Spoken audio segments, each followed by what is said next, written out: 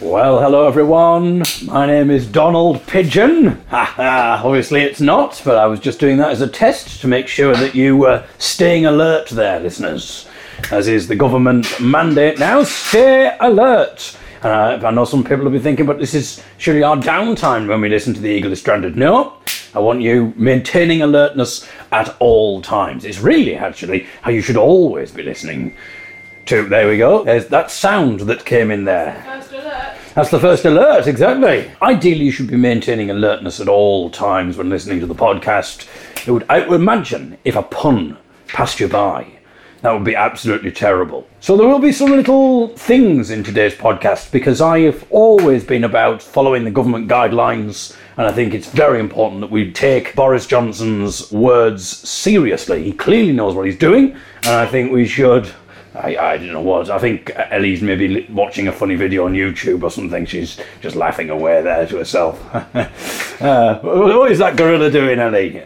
Anyway, in order to heighten your alertness, I'm going to use this podcast now for the foreseeable future, or the foreseeable future is maybe a better choice of words to use. See, I'm being alert there. I'm correcting myself. So I'm stepping up to the plate. And actually, that's quite a better pun, my friends. I told you to be alert because the extra alert people would realise that Ellie is chopping something. Therefore, stepping up to the plate is quite an apt thing to say. There's a little pun for you there, people. We'll find out what Ellie is chopping very shortly. In fact, she's probably going to have finished chopping it by the time I finished saying this sentence. In fact, she's probably cooked the entire meal by the time I finish this sentence. But anyway... what was I saying? Nice.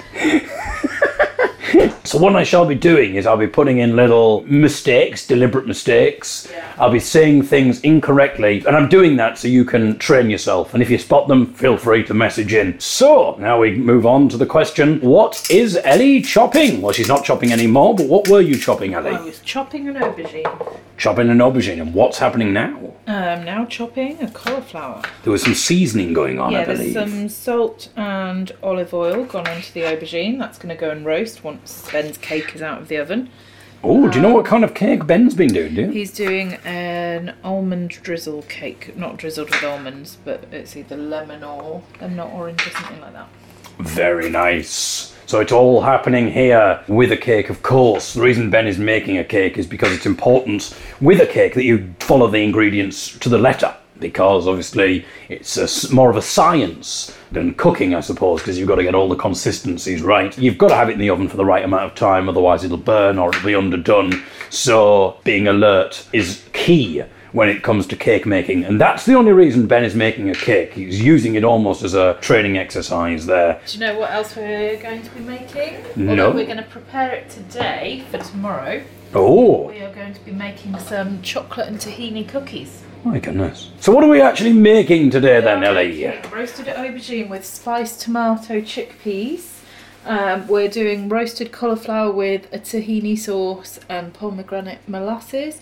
We're doing za'atar spiced. Za'atar, that's the second time Za'atar has I been mixed up the spices, so we need to use them. excellent. And listeners, the more alert listeners will of course remember what is in Za'atar. And we're also going to cook up some frikeh. I wanna eat frikeh with you. So basically we're having a bit of a Palestinian meal because I'm using my Palestinian cookbook. We were eating Jerusalem artichokes not so long ago, Yeah, we have got but perhaps that would be too contentious to have in a Palestinian meal perhaps, but it's the first time I ever had a Jerusalem artichoke. I suppose I would describe it, listeners, as a juicy potato. Yeah. Very nice indeed. Oh, stop everyone. The more alert of you will have realised that this means that Ben's cake should now be ready. So, little Richard died yesterday, Ellie. Yeah. I suppose yesterday was a sort of inadvertent tribute maybe to little Richard because I was dee-dee-da-da-daring as part of my song. And no, that would be a tribute to Wigfield. But we'll definitely have one of those, I'm sure, at some point. I mean, I'm not going to wait until she's dead. I'm assuming she's still alive, Wigfield. I mean, imagine it'll be a state funeral. Danish? Is she Danish? I don't know. Anyway, sorry, Little Richard. Oh, yeah, well, it's absolutely fine. We're just honouring a musical icon, and we've somehow got to Wigfield. I suppose it's kind of quite fitting because obviously he was bat bat balooba, a bat bambooing. So he obviously just thought, that'll do, I won't bother. You know, when I was thinking, well, maybe I don't need to bother actually having lyrics. Maybe I can just take a leaf out of Little Richard's book and just bam bam baloo my way through. And the key is just to do it in style, just to do it with fortitude, with conviction. I wonder if Little Richard thought, you know, ba ba baloo ba ba bam bam boo was just his initial jottings. He kept meaning, I must go back and revisit that and actually work out some lyrics, and just never got round to it. Well, it worked for him, didn't it? Clearly did. So therefore maybe I don't need to actually have some real lyrics. I suppose the only Little Richard story that I have to offer is when I was in a pub in Sheffield with Ben a few years ago, and there was a covers band on. The singer had a broad Yorkshire accent, but he would obviously sing these songs in a proper American style, which I suppose in some ways, I think if it was someone, if he'd written the song, then I would find that inauthentic. But I suppose I can forgive someone for doing that when they're covering a pop song in a way. If he'd have kind of done, he did Tutti Frutti, Little Richard, if he'd have done it with a full rock band and he'd gone Tutti Frutti, oh Rudy, Tutti Frutti, oh Rudy, you know, it would have sounded absolutely ridiculous. You know, it wouldn't be the experience that people would have wanted. So I kind of, but it was just hilarious the way that he would jump between the two. So he was doing the whole Tutti Frutti, bam bam boom, bam bam bam boom. Thank you very much. And then he was saying, I'll dedicate this next one to Jackie, who I'm doing some building for. Because, you know, people who know me know that I work in the building trade during the day. And he said, I've been doing a kitchen. And he says, Joe, when you're doing your thing in your pub tonight, will you do me a bit of Elvis? So I'll do this one for you, Jackie, who I'm doing some building work for. Because, Elvis may have left the building, but I bloody can't afford to. I mean, I don't know whether he actually did that joke, or if I've just sort of added that one myself. I've given him more credit than he deserves, really, but it was just wonderful. What I don't like is when someone has written their own songs, they're English, and they suddenly do it in an American accent. Yeah. I think that is ridiculous. There was a singer who I won't mention the name of, but he would sing all of these songs, and he'd be like, he was quite an old guy, and he'd sing in the folk scene, and he'd be like, yeah, so here's a song about, like, being down the mine. And, you know, because I was down the mine, obviously, for quite a few years. And it was tough down there, you know, the things that we saw and the conditions and that kind of thing. And I wouldn't want my son to go through that. Tough times. So I wrote this song. And he'd sing, oh, it was tough down there in the mine. Yeah, it was tough down there in the mine. And so it's all authenticity is lacking. Although today, something popped up. Oh. I was talking about being alert. Something popped up on my YouTube, which was music created by artificial intelligence. Ooh. Algorithm indeed, I suppose.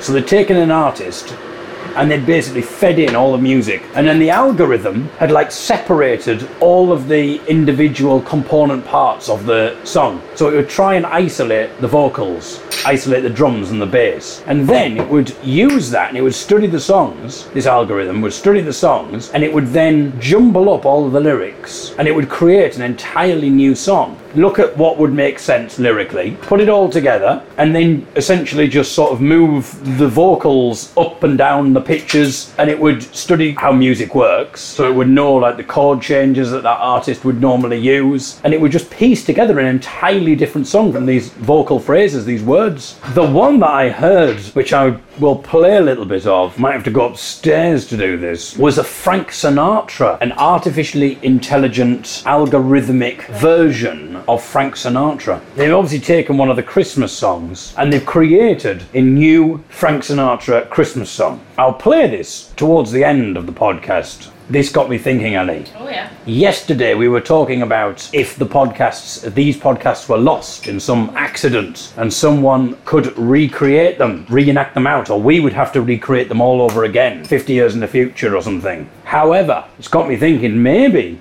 artificial intelligence could get it covered. And I love the idea of not only artificial intelligence being able to recreate any lost episodes, but also generating new ones. And there are hallmarks, you know. It would be like, oh, obviously, you know, we've studied all of David's puns, put a few puns in there. It would have the sounds of cooking, so it would just take all of those. Recipes, simple. There's all sorts of recipes online. Yeah. So what we're cooking, Ellie, all it would do is it would just look up at a recipe online, take all of the words that you've said. There must be plenty of words that it's got to pull from there. It would just create its own recipe. So it could have you saying you're creating anything whatsoever. When I'm dead, people will still be able to enjoy the David Eagle podcast. Thank God.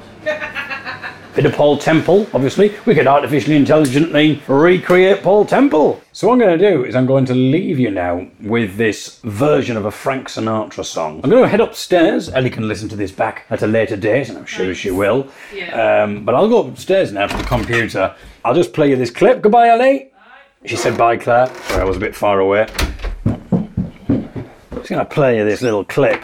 It's Frank Sinatra's voice, but it's just taken all of his words from various songs, all of the instrumental styles, and it's just mimicking it, just compartmentalising the song and then restructuring it in another form. Absolutely fascinating. And the lyrics for this particular song, it's a song called Hot Tub Christmas. It's Christmas time, and you know what that means. It's hot tub time. Some people like to go skiing in the snow, but this is much better than that. So grab your bathrobe and meet me by the door. Oh, it's hot tub time. So here we go. Here is essentially a robot's take, a computer algorithm's take on Frank Sinatra to create an entirely new Frank Sinatra Christmas song, Hot Tub Christmas. And I'll leave you with this, and we'll be back tomorrow for day 49 of The Eagle is Stranded. Goodbye. It's Christmas time and you know what that means.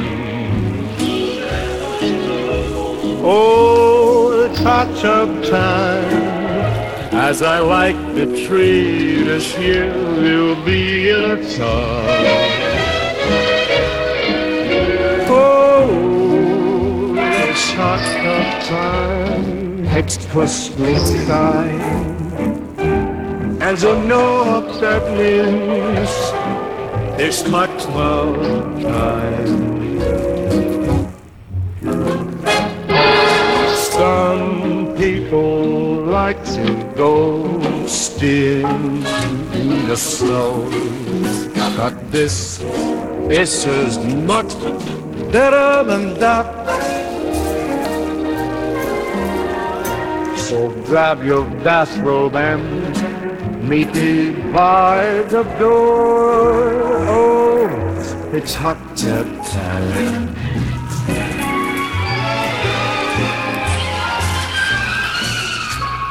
It's Christmas time, and you know what that means. It's hot tub time. It's Christmas time. And you know what that means. It's Christmas time. And you know what that means. It's hot tub time. Christmas time. You know what that means. It's hot tub time. It's hot tub time. It's Christmas time, and you know what's that means. It's hot tub